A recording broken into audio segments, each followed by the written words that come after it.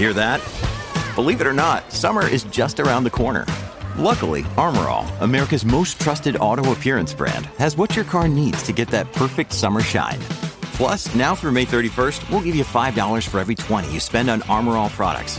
That means car wash pods, protectant, tire shine, you name it. Find out how to get your $5 rebate at armorall.com. Armor All, less work, more clean. Terms apply.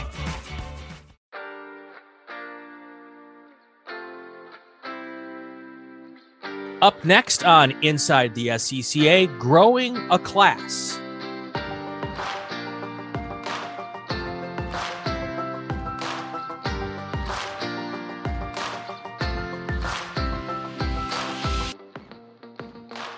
Today, our guest is Frank Schwartz. He refers to himself as almost 40 years off again, on again as an SCCA member. He has done a little bit of everything in the club. Solo event chair. I love the term cone shagger, rally checkpoint worker, newsletter editor, timing and scoring, driver school instructor. He's a driver now in one of the most popular classes growing in the club. He's been a fundraiser for the SCCA Foundation. He has also been a board of directors member for the SCCA Foundation. Frank Schwartz, how are you today? I'm doing wonderful. Thank you. Great. I appreciate you taking a little time to jump on this new thing we call Inside the SCCA. You'll be one of our first handful of guests, and it's been fun getting these things started. So I'm really enjoying it and doing this thing here. So your start in the club and your 40 years, it sounds like you've done a lot of the same types of things I've done, which is why one of the reasons why your story intrigues me. I've been off again, on again for 35 years. My off again time has usually had to do with lack of money. I think that's probably a story of a lot of SCCA members. I've done a lot of the same things that you've done, timing and scoring, flagger. I was a flag chief. I haven't done the newsletter yet, but that's surprising me because as a journalist, you'd think that was something I'd have on the list. Done a little bit of driving, done some solo, done a little road rally. So I think our paths are somewhat similar. But your path is interesting because you've been real successful helping take some classes that might not have had large participations and help bring those classes back to popularity. In particular, I guess B-Spec is where we should start, right? Sure. Tell us a little bit about how you first got involved in B-Spec. Let's start with kind of like the beginning. So I'm a longtime regional racer. I ran a ITC Ford Fiesta and just local events in North Carolina when I lived there, and in Michigan where I moved up here in 1991. And it was really based on the fact that the cars were inexpensive. And like you, lack of money. Boy, that's a big one. Big part for me, though, has always been what are the other things that I can do that are involved in racing that can help contribute to paying for racing. So for many years, I sold spare parts. I had 49 Ford Fiestas at one point and became the largest seller of used Fiesta parts in the world with a website called Fiesta Frank. So I've always been looking at unique ways to tie everything in together so that I can do what my passion is, which is sit behind a steering wheel in a car. Doesn't really matter if it's a rallycross, autocross, road race, road rally. I'm in for pretty much all of them. That sounds like a lot of people in the club. You know, they get involved because they love cars. They get involved because they want to maybe find a way to go fast without getting arrested, or maybe without getting hurt too. That's also a big deal. So you were asking how I got involved in B-Spec. So, right. You know, there's my foundation. So when B-Spec became a pro series in 2011 or 12 or whenever it was, I certainly was like, gosh, I wish I had money to go pro racing. And there's just no way possible. So I just continued to race my Fiesta. And then when the runoff started at Indy in 2017, after 30 some years of regional racing, I did my first national event, now called majors, of course, by renting a friend's Honda in H production class. So for the 2017 year, I drove an H production, and we were on track with B-Spec cars. And I'm thinking, boy, that's really where I want to be. Low horsepower, front wheel drive cars. Driving talent is critical. Car setup is important, but how much money you pour into it is not the be all end all. So 2018, I started looking for a car. I found a couple of Fiestas for sale. I couldn't make a deal stick. And the next car that came available after that was a Mini Cooper, and I bought a Mini Cooper. And just by sheer chance, and I have a street one, but it could have been a Honda Fit or a Yaris or any of the other cars in class. It was just what was available. Well, and the Mini Coopers have been pretty successful in B-Spec, especially over the last couple of years. So a good choice. Yeah, like I said, I looked into it because that's what was available, right?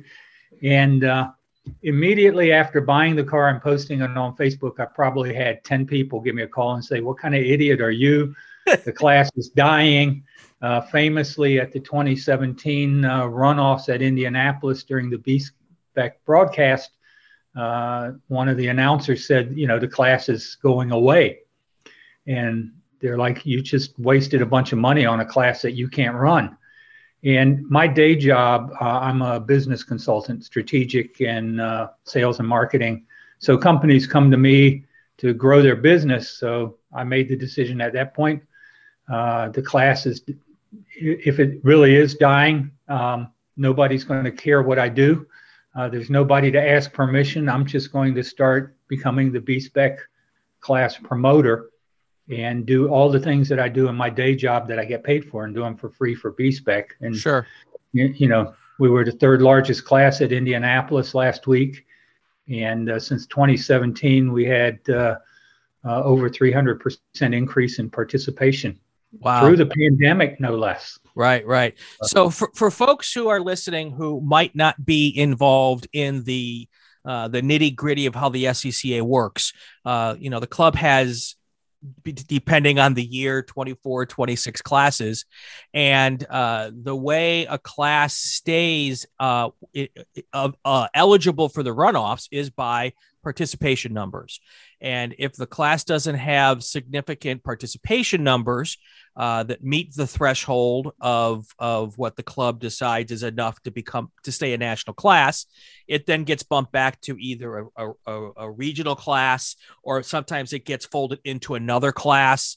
And that was what B-Spec was in danger of having happen in 2017, 2018, before Frank and some other folks really started pushing the B-Spec class to get more people interested, and Frank was the ringleader of that. So, and there's been a lot of classes over the years who have come and gone, and suffered this fate. Some of the production classes got swallowed up into other production classes because there just weren't enough numbers, and so that's how it works. That's the inside baseball, how the sausage is made of how this thing goes. So Frank, tell us a little bit about what you did. I mean, to go from almost dead to, there was 45 cars this year at Indy. I mean, it was a big number, right? 61. Okay. I watched a lot of those races. It was hard to keep track of them. But I do remember watching B-Spec and going, that's a crap ton of cars. Yeah. And I mean, so through my years of racing, a couple of things have popped out for me. There's always going to be people at the pointy end of the field, and they obviously have a passion for what they do. Otherwise, you can't be at the pointy end of the field if you're mailing it in, right? You really have to be involved.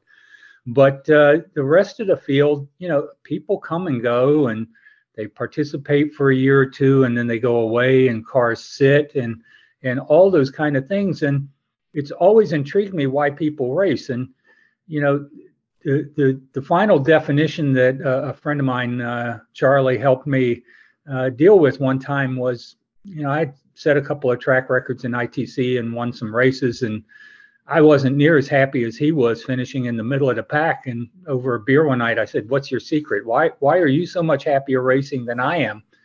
And he really kind of brought it home for me. He said, if I load the car on a trailer on Sunday like it came off on Friday, I went a little bit faster than the last time I was at this track.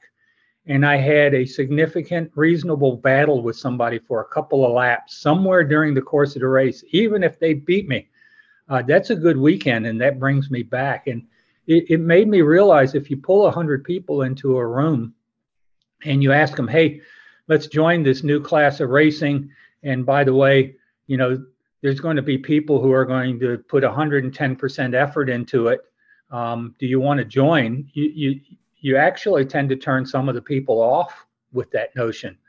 But if you were to say, "Hey, let's have a class of racing where we're all about the enjoyment of racing and hanging around with each other, and stuff is important, the rules and the performance and all of that's important, but we're really here as a community to help each other have a good time on the weekend," you're going to have a significantly higher amount of people want to be involved in that. And that's really kind of the secret to B-Spec. And last year we started with Formula Continental as well.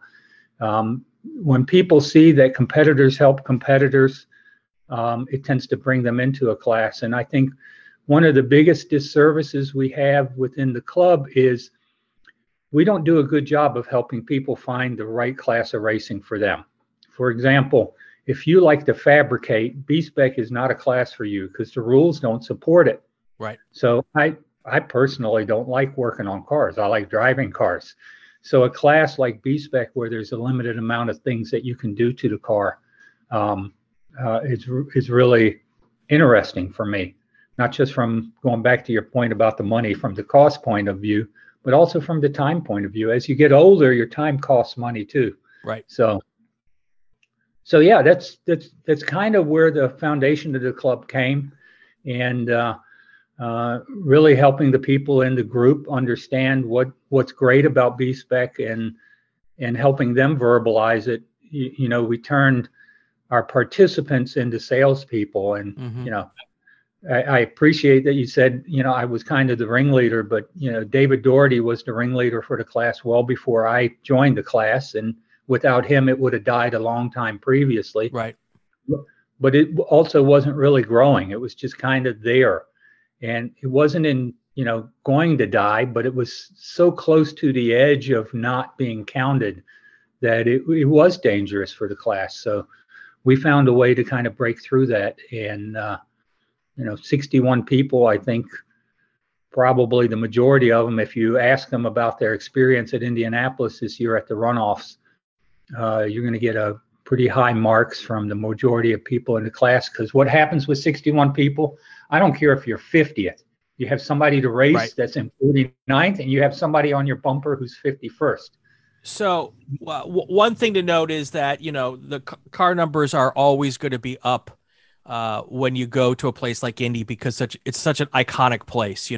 I grew up thinking to myself, I would never have the opportunity to drive at the Indianapolis Motor Speedway, because for years the only thing you could drive there was an Indy car, and everyone knows how to get to there requires a huge name. Like, you need to be an Unser or an Andretti, or you have to have John Menard money to be able to buy your way. I mean, there's just so much that goes into that. But when they first announced that they were going to go to the runoffs at Indy, I'm sure I wasn't the only person who went, okay, I got to figure out how to get there. I haven't done it yet.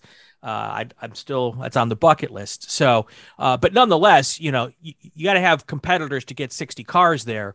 And the best part about something like that is, if you're in a class with 60 cars, my dad, when I was younger, ran Spec Racer, and we used to have 85 cars line up for the June sprints in Spec Racer, and you would have it. Back then it was Sports Renault. That's how old I am. So that was a thing. But when you line up 61 cars at the national championship race, 40 of those drivers know they're not racing for a medal. They're racing to have fun. They're racing to enjoy the experience. They're racing to have that battle for 25th spot that you were talking about. And there's got to be something about a class and their participants to get that kind of turnout for that. And that's a lot about what you're talking about, right? Yeah. And I am at least comparing apples to apples, because I'm looking at the growth between 2017 Indy and 2021 Indy. So it's the same track 4 years apart with a pandemic in between. Right. And you mentioned that we have 24, 26, 28 classes that race for the national championship. Only 2 classes had over 100% growth between 2017 and 2021. And they are B-Spec and Formula Continental. So Formula Continental is the class that I started helping last year as well.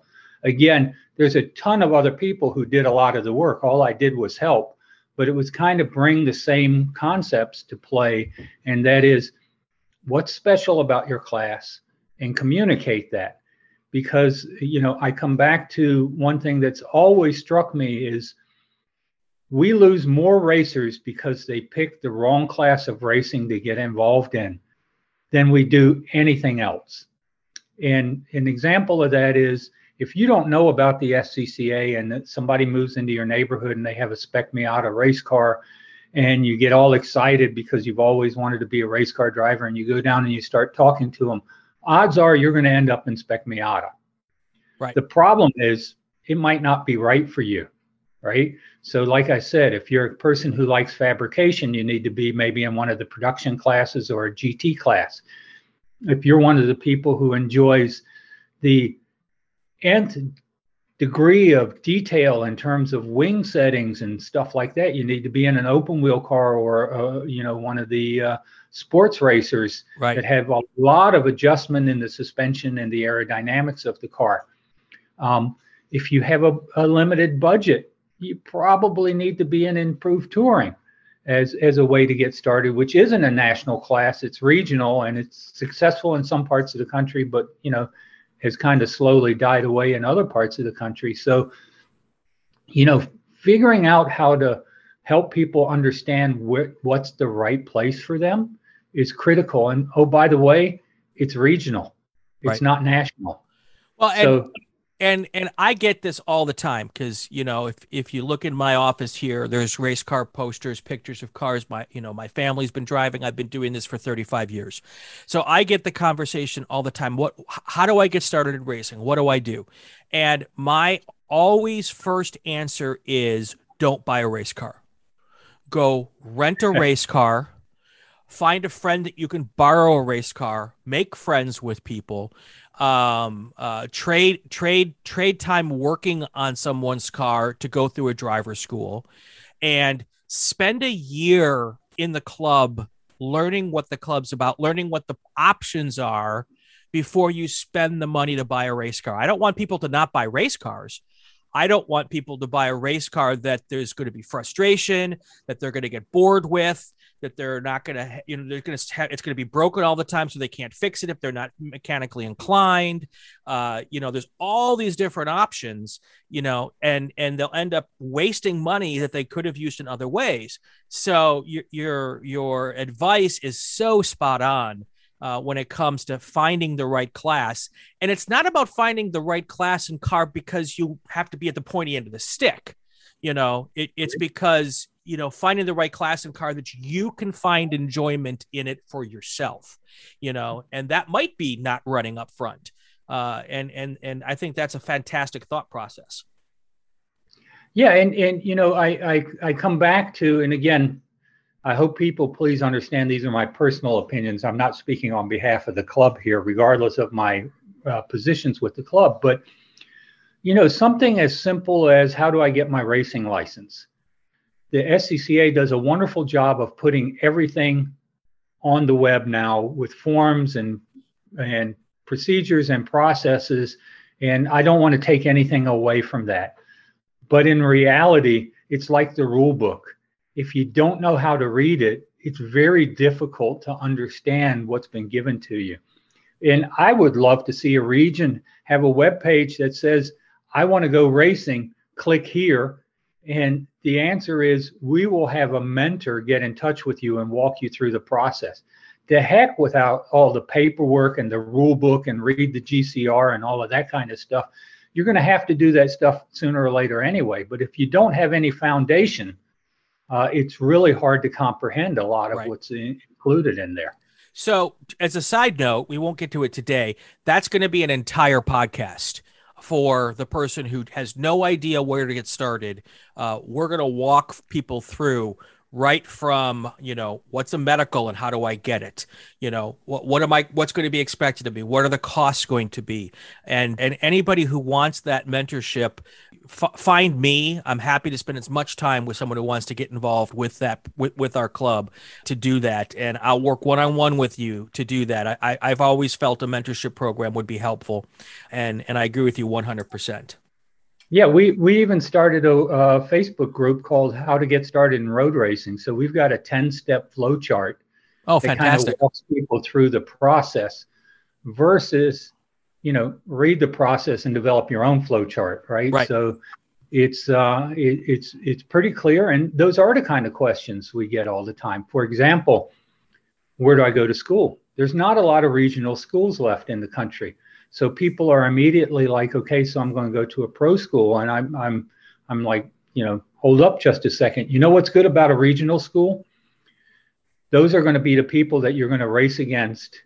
And those are going to be the administrators and the rules makers and all of those kind of people. Those are your peers. So if you go to a regional school, you actually have a head start on racing, because you start the process of developing a group of friends that will help you when you have a problem. You go to a professional school somewhere in the country, you may make friends with a couple of the people who go there, but you're not going to call them 18 months from now and say, hey, I don't understand this rule. Can you help me with this process? Or what do I have to do to get registered for this event? Only your regional schools are going to give you that heads up. So I'm a huge supporter of the SCCA regional schools. Not that I'm against the pro schools. I just think that's a big help for people. I also think, and this is an idea I've been percolating about for a long time, is that because there are so few schools, and because typically, schools happen at the start of the year, and if you want to get racing and it's June, you have to wait till January, February, March to go to a school.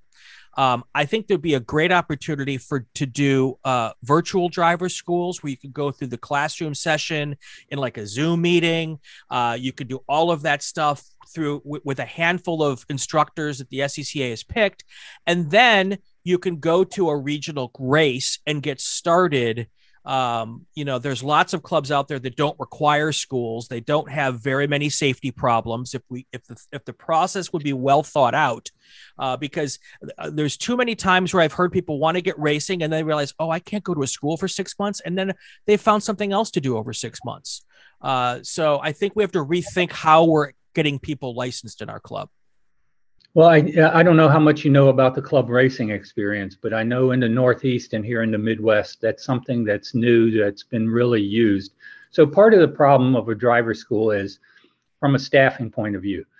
A driver school can't be run with as few people as run a regional race weekend. You need way more instructors. So you also have to do it on a weekend when all these instructors aren't racing somewhere else. So that's also becomes difficult. And I get all of that. So the club racing experience is the idea that we're going to have an alternate form of driver school that fits into a regular race weekend. So in other words, you still have a regional race weekend, but you have a new group, right? You have a group 8. And the group 8 is the CRE people. And you're either going to have, like we do in the Midwest, an enduro, or in the Northeast, they just run regular sessions with lead follow and stuff like that. But they kind of weave them into the regular race weekend. So the driver school doesn't have to pay for the track rental for the whole weekend, right? That sounds like a great idea. So, it's getting started, and there's downsides to it, of course. It's interesting with the advent of sim racing and all of this other kind of stuff, track day events, because when I started racing, there was no such thing as a track day event.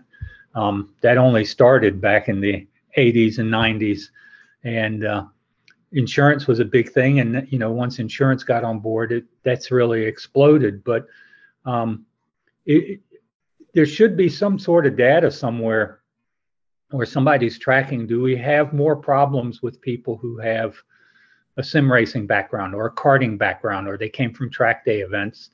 There's got to be a way to figure that stuff out. And I think at the end of it, the reality is a good racer is going to be a good racer no matter how they started, and a bad racer is going to be a bad racer no matter how much experience they have. And so offering all these other alternative ways to get your competition license is not the safety thundercloud that I think some people believe it is. Right. There are ways to save our sport. Right.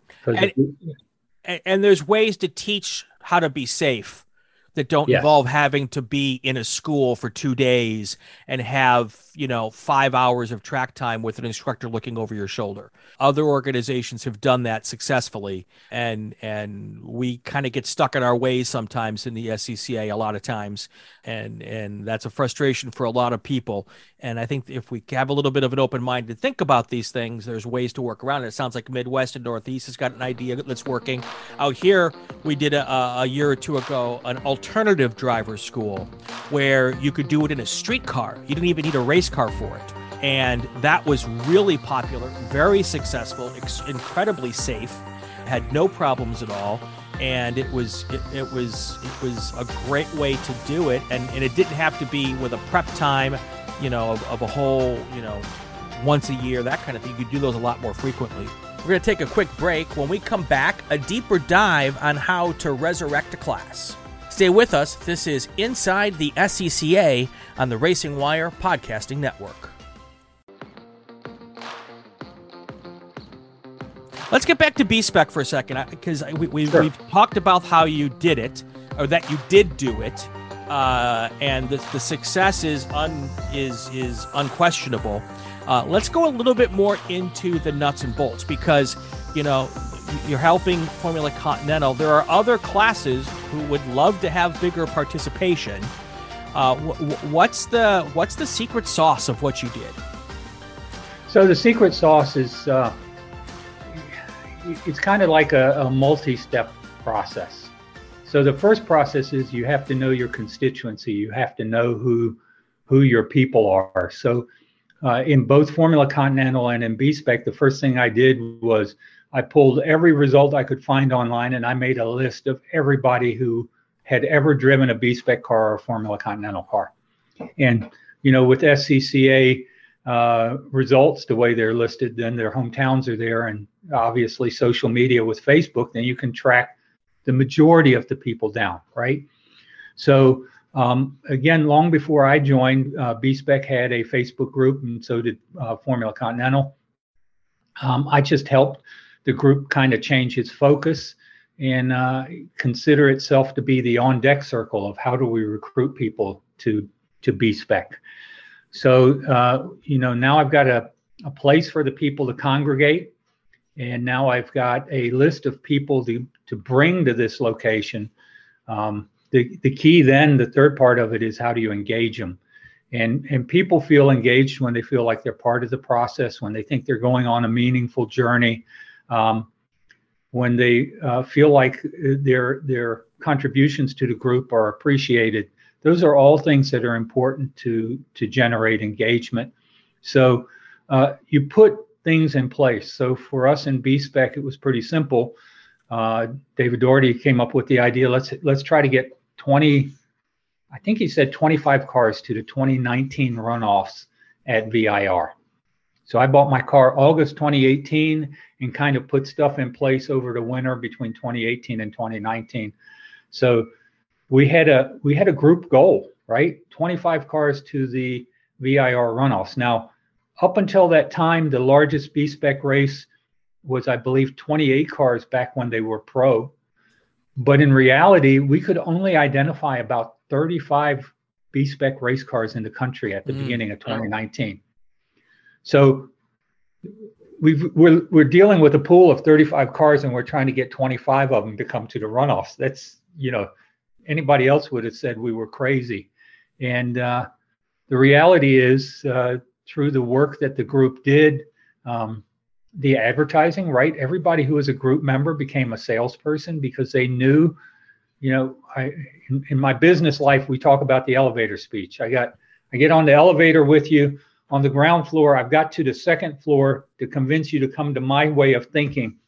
How do I talk about B-Spec? And, I don't care what class you are in racing. Ask 30 people what's great about American Sedan. You're going to get 30 different answers. So the benefit that we had with our group and B-Spec is we all got on the same page. We worked hard between the group to figure out what are the cool things about B-Spec that makes it different from every other class. And the cool things were, we're not going to have any secrets. We're going to share things with each other. So I sat on the pole at the runoffs in the 2019 at VIR, and I not only did a blog of building my car, I put together an Excel spreadsheet with every part number of every part that was in my car, and that was open to everybody in the class. So, that's the kind of stuff that we generated. And so the idea was, what's special about B-Spec? Well, the cars are fairly maintenance-free. They're inexpensive to make competitive, not just inexpensive to build, but inexpensive to make competitive. That car that sat on the pole at the 2019 runoffs cost $10,500 plus labor. I don't think you can find a pole sitting runoffs car for much less than that, if even close to it. Right. And, it wasn't just me, because the car that won the runoffs wasn't, substantially more expensive than that. So, there's a lot of those kind of things that we did, and the same thing with Formula Continental.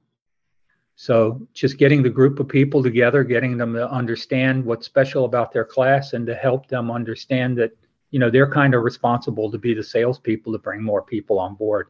Sure. So it's not like I brought, 50 people on board. It's that I got the 35 people that were there to think like a group, and they brought the 50 people on board that got us to 61, right? So let me ask this question. You said that when you wanted to get 25 cars to the runoffs in 2019, there were only 35 at the time. Of the 20, so how many did you get at 2019? I think we had 28. Okay. We had 27 start the race because one of my friends had a pretty bad accident in practice, so he didn't start. We had 28 cars start. So of the 28 cars that started, how many of those were among that original 35, and how many were you able to get new on board that became part of the process? It was probably 2/3 of them were among the original 35. So, even today, we had 61 cars at Indianapolis. I don't think there's more than 120 complete cars in the country. Wow. So half the cars in the country were at one single race. That's remarkable. Right? So Spec Miata had, I think, 100 cars at the runoffs. There's 2,500 Spec Miatas. Right. That's Spec Racer Ford had like 90 cars, but there's hundreds and hundreds of, SRF3 now. Right. I'm also a Spec Renault kind of age. So, but, there's hundreds and hundreds and hundreds of them. And, a key difference is Spec Miata gets used a lot on the regional side. At least in the areas that I've gone around the country, SRF3 is like a national class. It's not really much of a regional class. Right.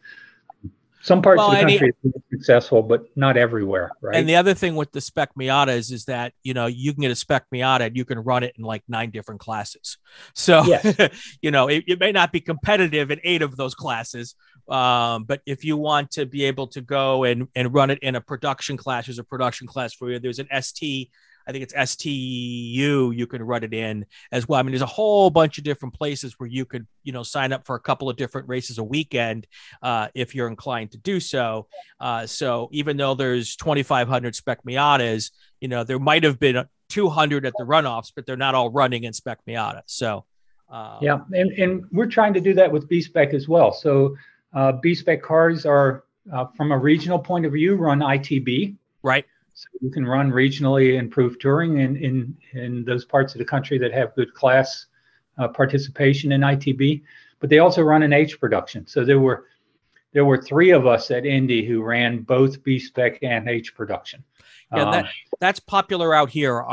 We've got a Yaris and a Fit, and I believe they both run in the B-Spec and H production classes. The problem is you have to make sure that the regions don't run B-Spec and H prod in the same run group.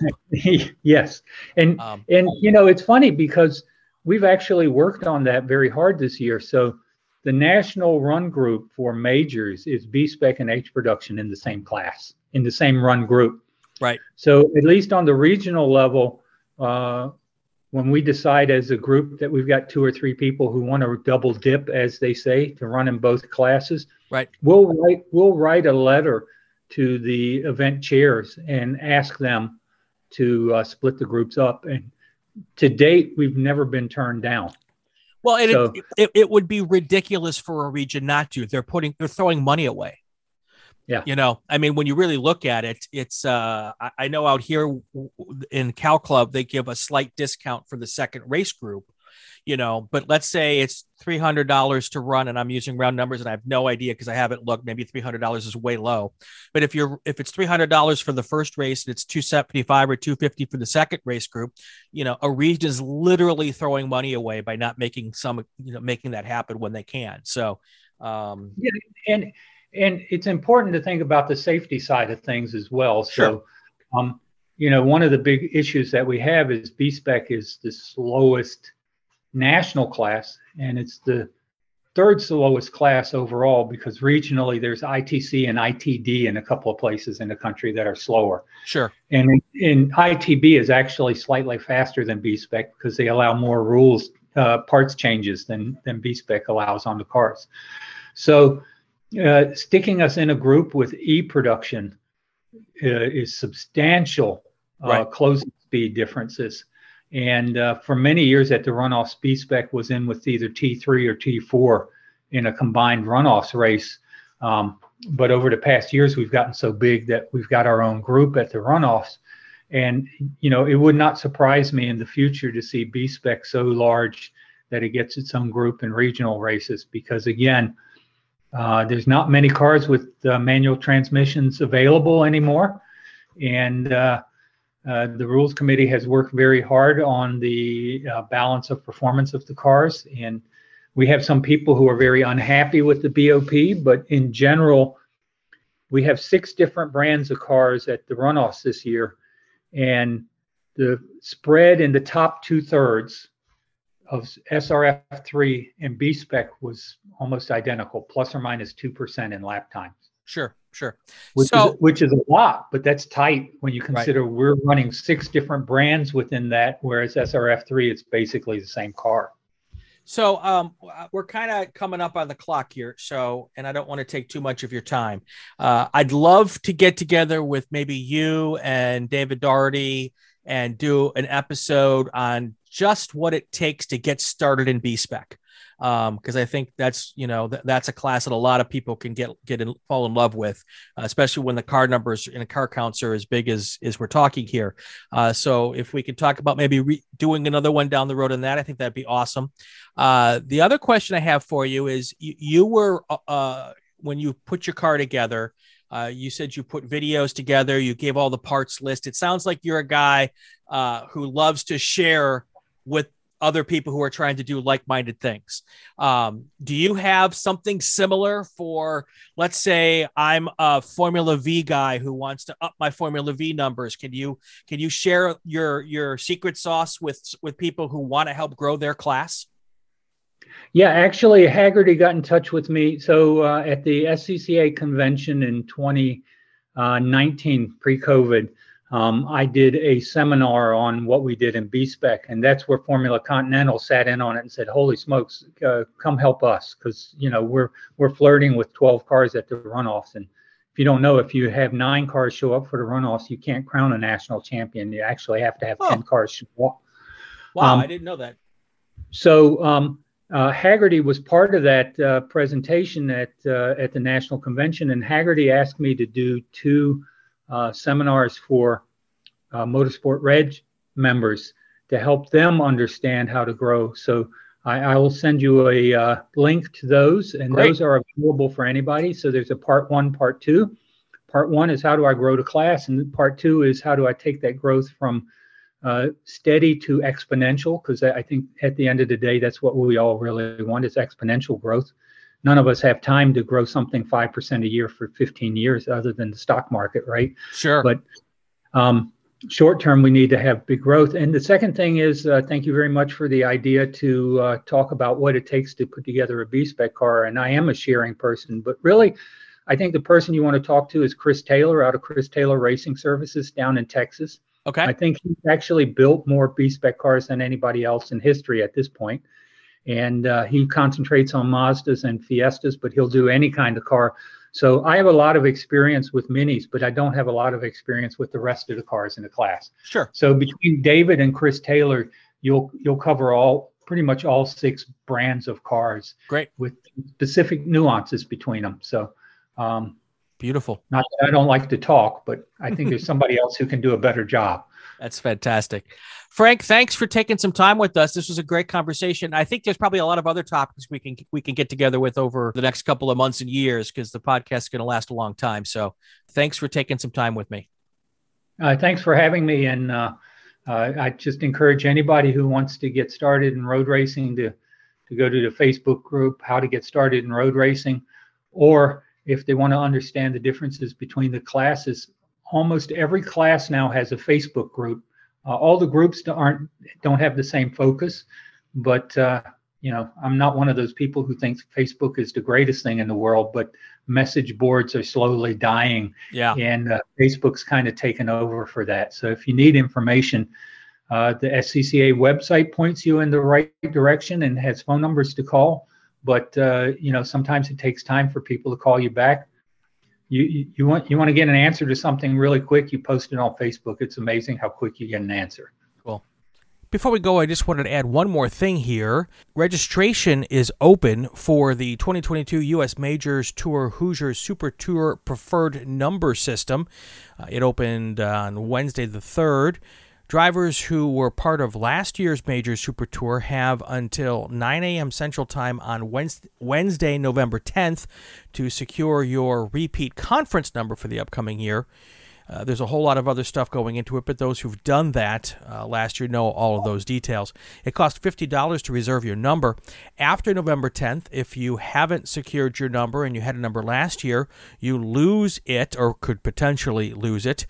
But after November 10th, all those numbers that haven't been scooped up are then available for new people to come and get those numbers. So get your registration in before the 10th if you want to keep your number from last year. If not, then the folks will be able to jump in on the 10th and start reserving for next year as well, and you could lose your number. You can find out how to do all of that on SCCA.com. It's right on the front page. There's a story with some register here buttons to click. All right, that's going to do it for another episode of Inside the SCCA. If you like what you're hearing, subscribe to the Racing Wire Podcast Network so you won't miss an episode. It would also be great if you'd leave a comment, especially if it's a good one. You can follow us on social media to find out who our next guest is going to be and to leave a question for that guest. On Twitter, it's @RacingWireNet. There'll be a new Inside the SCCA every week. Have yourself a great week and go play with cars. This is Inside the SCCA. I'm Brian Belansky, and you are listening to the Racing Wire Podcast Network. Inside the SCCA is a presentation of the Racing Wire Podcast Network and Rural 15 Productions. This podcast is not affiliated with, endorsed, or sponsored by the Sports Car Club of America. The views expressed within are those of the host and our guests and not that of the SCCA.